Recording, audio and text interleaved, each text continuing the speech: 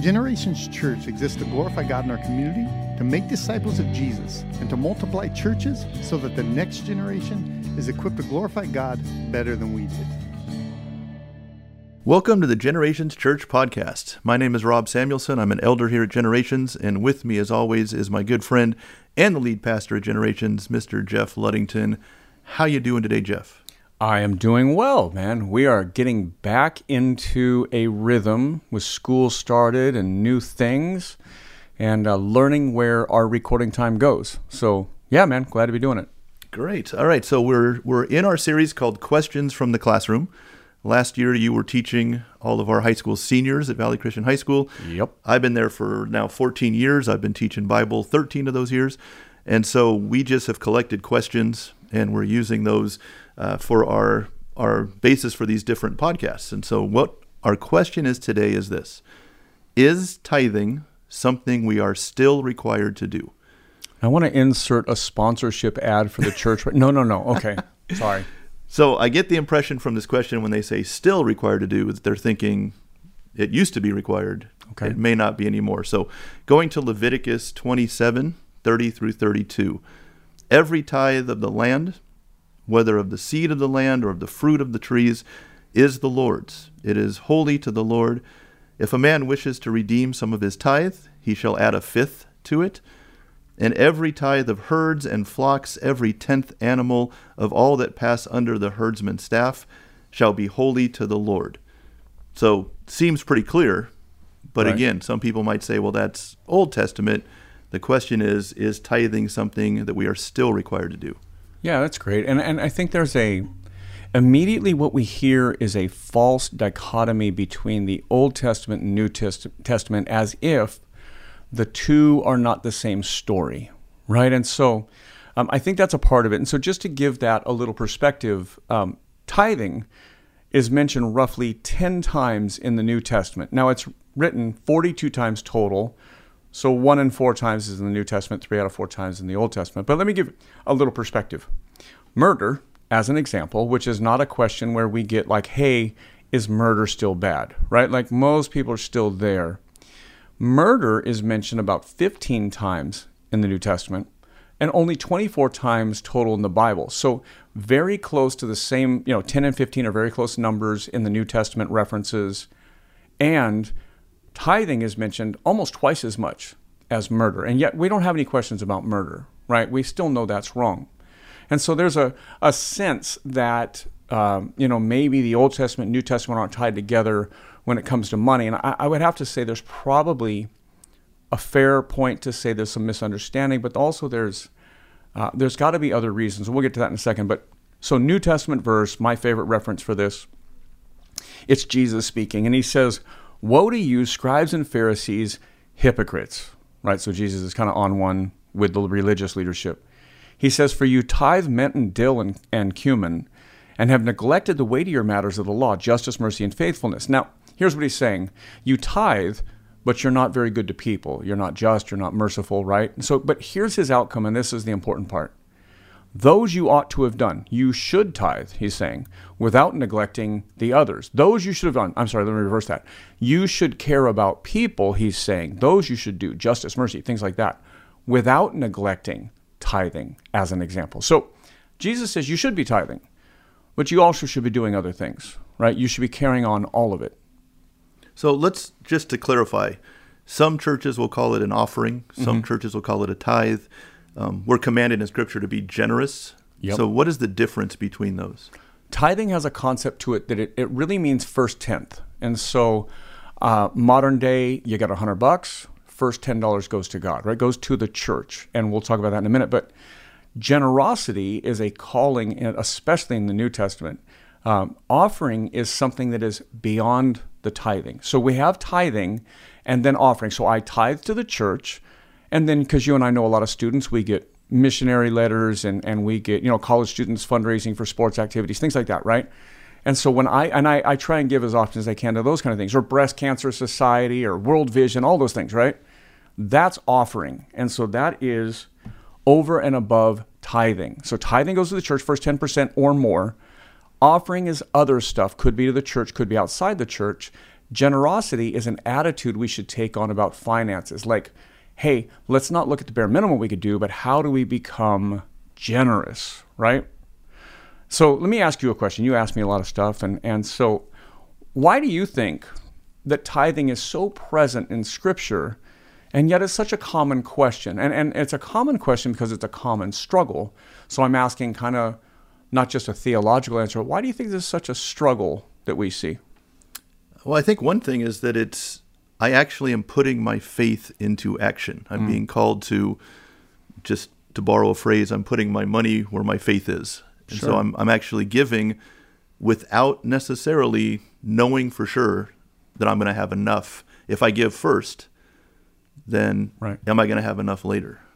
So if it's first tenth, right, and you Right. give the first $10, is the $90 going to make it, right? Or, whatever it might be, however the numbers don't. And people think like if I had more money, but I would say more money, more bills, harder time giving a bigger check away, right? Or a bigger amount away. But yeah, there's a sense of trusting and believing in God. That's good. What else? I think there's a sense of idolatry here. Like we trust in money sometimes more than God, and we're hesitant to give it up. Like Yeah. I get my identity sometimes from my possessions. I didn't look this up, but I think it's Craig Rochelle that writes a book called Practical Atheist. And in it, he says something to the effect of, I believe in God, but I trust in money, right? Like when I have to pay my bills, I trust more in my paycheck, my money, the cash in a savings account or something, than I do in God to provide for me. And I think that becomes what we truly place our trust in, becomes that idol. That's good. What else? I think there's an attitude that it's my money, right? I see it as mine. I worked hard for it. And so it's difficult to give it up. Yeah. Yeah, I often use the language of, if I'm going to teach on this, I start with, hey, if you got out of bed this morning, right, if you have breath in your lungs, or if you have a job, that's because God got you out of bed this morning, put breath in your lungs, gave you a skill, gave you that job, right? And so now your life is all God's, especially in the gospel, especially as Christians, right? And now it's about stewardship. It's about caring for what God has given you as His, like you're a good steward or manager of it. Anything else come to mind? Yeah, I think sometimes because we don't want to give, we try to come up with ways to justify not giving or even to equate something else. I've heard people say, well, I give my time to the church. I serve, and therefore I don't need to give money as well. It's one or the other. So since nobody specifically said that today, I'm gonna give you my honest reaction to that. That is one of the most frustrating things as a pastor that I hear in this conversation. First off, you're not doing me any favors by serving. You're serving your church. You're donating time or skills or whatever, right? The drummer that's here is donating his time and his skill set and his music, right? You're not doing me, and you're not serving me. You're serving your church. Like you own the need as much as I do. But yeah. So I'm gonna quote Jesus here. That you should do without neglecting the other, right? You should give of your time without neglecting tithing. You should serve. You should volunteer. But that's not a trade, right? Somebody has to pay the electric bill, and your volunteering an hour on a Sunday to make coffee doesn't fix that, right? I mean, like bringing that to the church is actually a need, and you should show up, make the coffee, play in a band, do whatever, because this is your church, not my church. You know what I mean? So I know that comes up a lot, and that one's frustrating because I really sense the disconnect from them feeling that the church is theirs.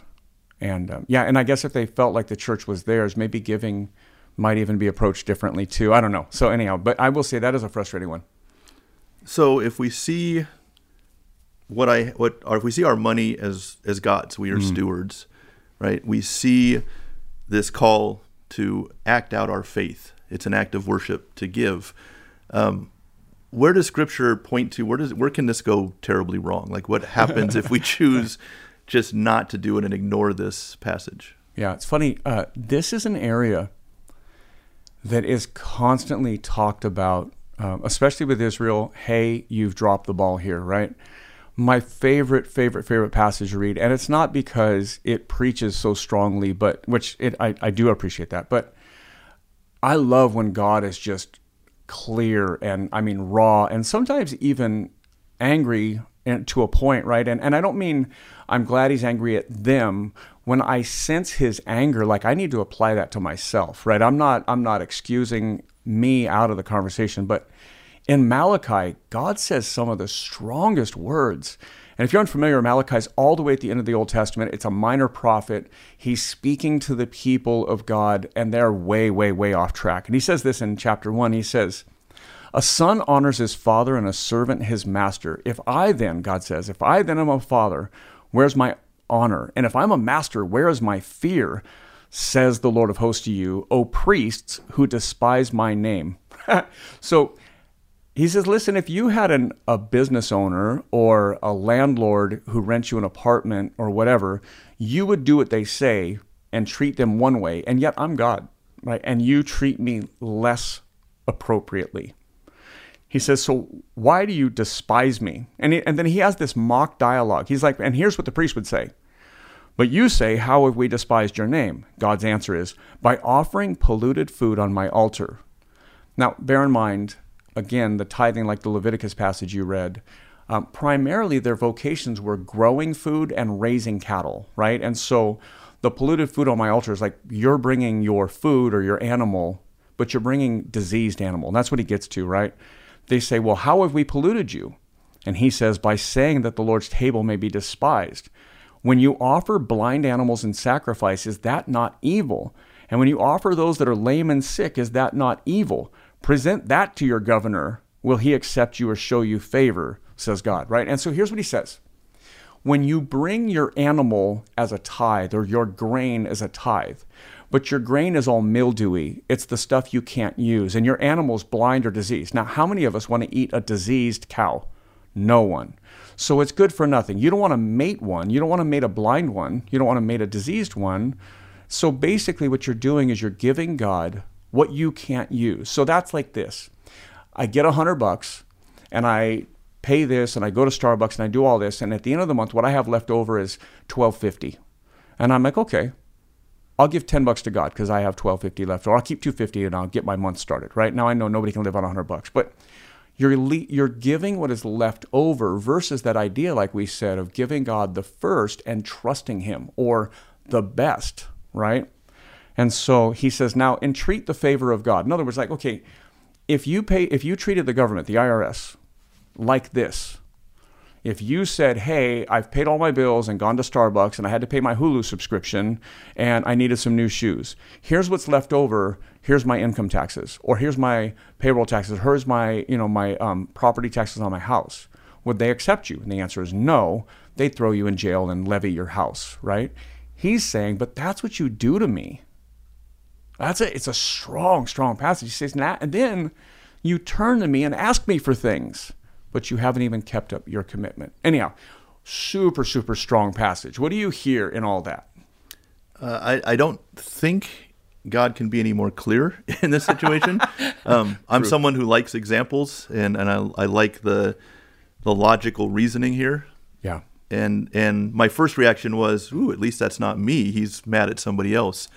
And then my immediate second reaction is, oh shoot, that's me. He's talking to me. I don't give animals, but sometimes I do give what's left over. And sometimes it's even my worship. Like I worship other things. And then, or you're sitting in church and you're thinking about the football game that's coming on, and I realize I'm not giving God the best of my thoughts and the best of my time and the best of my efforts. Yeah, I have a habit. I have auto deposit on income, and I give online. And so I think it was different back in the day when you'd bring a check to church or cash to church, or Old Testament, New Testament church, right? They'd bring in gold and lay it at the feet of the apostles, kind of thing. So that was different, obviously, but giving is a part of my worship. I see it as a part of my spiritual disciplines with God, my worship of God, right? Trusting him, believing in him, not idolizing money, things like that. So I've made a pattern of, I get an income in, right? And I sit down to pay my bills and do whatever I need to do. The first thing I do is tithe, right? And so I'm giving of the first. and then I pay my house payment and my electric bill or whatever else, right? And so I give to the church first as my way of honoring God first. And seriously, and I mean, I'm in a good place today, but I've had seasons where things were thin, right? I remember times of running out of money, like, ooh, what can I pay or what can I not pay? And you have to get to that place. But if I already have taken care of God, and when I say taking care of God, God doesn't need my money. He wants my worship, right? And the church obviously could use this. If everybody gave to the church, if we wouldn't have budget issues like we normally do. And that's all churches, not just Generations, right? But I do that first out of a way of honoring God first. And in thin times, honestly, I've had to make some decisions on the back end of what I give, or on the back end of what I pay and do. Yeah.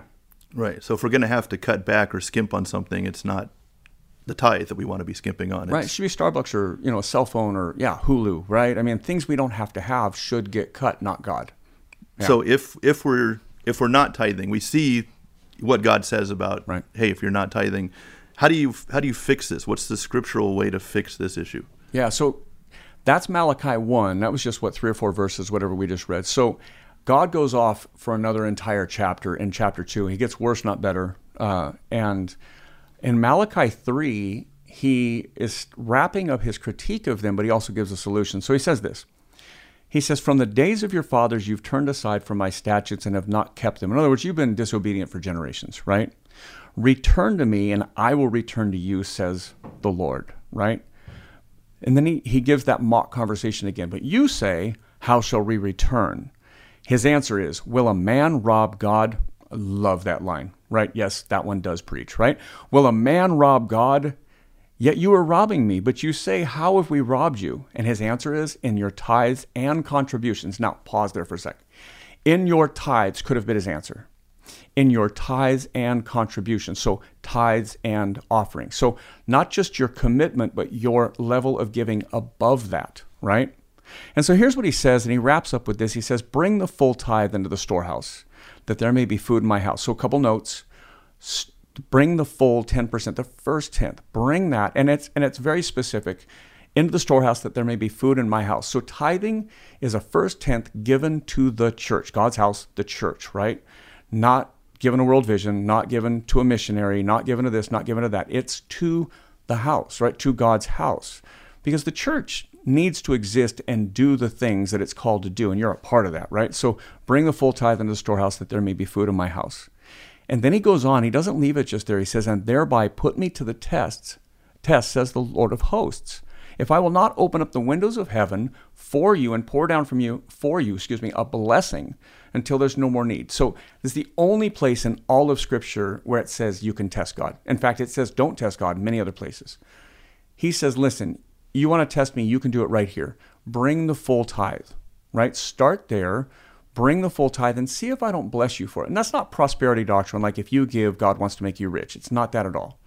It's, if you will trust me, I will make sure you're okay, right? If you will give, if you will tithe, if you will do this, I will provide for you. This is like you said, right? And you trust in me instead of in money. It's funny, in America, our money says, in God we trust. And yet, it's totally not true, right? So he says, try me, test me, and here's my promise.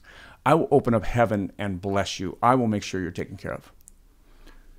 So as we wrap this up, I can see a couple ways where this can be convicting, where we can be challenged by this. For sure. I think some of us, myself included, we grew up in Christian homes, and our parents taught us at a young age the idea of tithing, and here's your allowance, set aside this much, put it in the plate when it comes by. And I think for some of us, we can almost see this as just something we do out of habit and not an act of worship.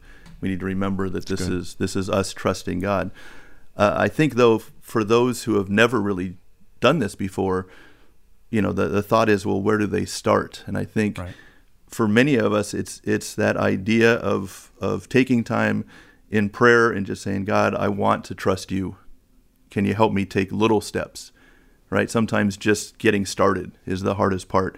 And so maybe it's just setting aside a little bit of your paycheck to begin with, a little bit of your income, and putting it into the offering each week, into the tithing, and then moving toward something bigger where you can give the full 10%, or you can then move above and beyond that. And giving, not just not neglecting the tithing, but also finding ways you can serve in your church and ways that you can be involved, giving the best of your time, giving the best of your energy, giving the best of the talents that God has given you as a way to worship Him. And so I think just get started. Don't keep putting it off and saying, well, I've never done this before, but take that first step. So we want to thank you for listening. The Questions from the Classroom series is ongoing and continues. We release one every Tuesday. We hope you will continue to join us, that you will like it, share it, talk about it with your friends. If you have questions you'd like us to add or comments about the podcast, you can reach us at questions@generations.email, or you can leave a comment where you see this posted on social media. May God bless you this week.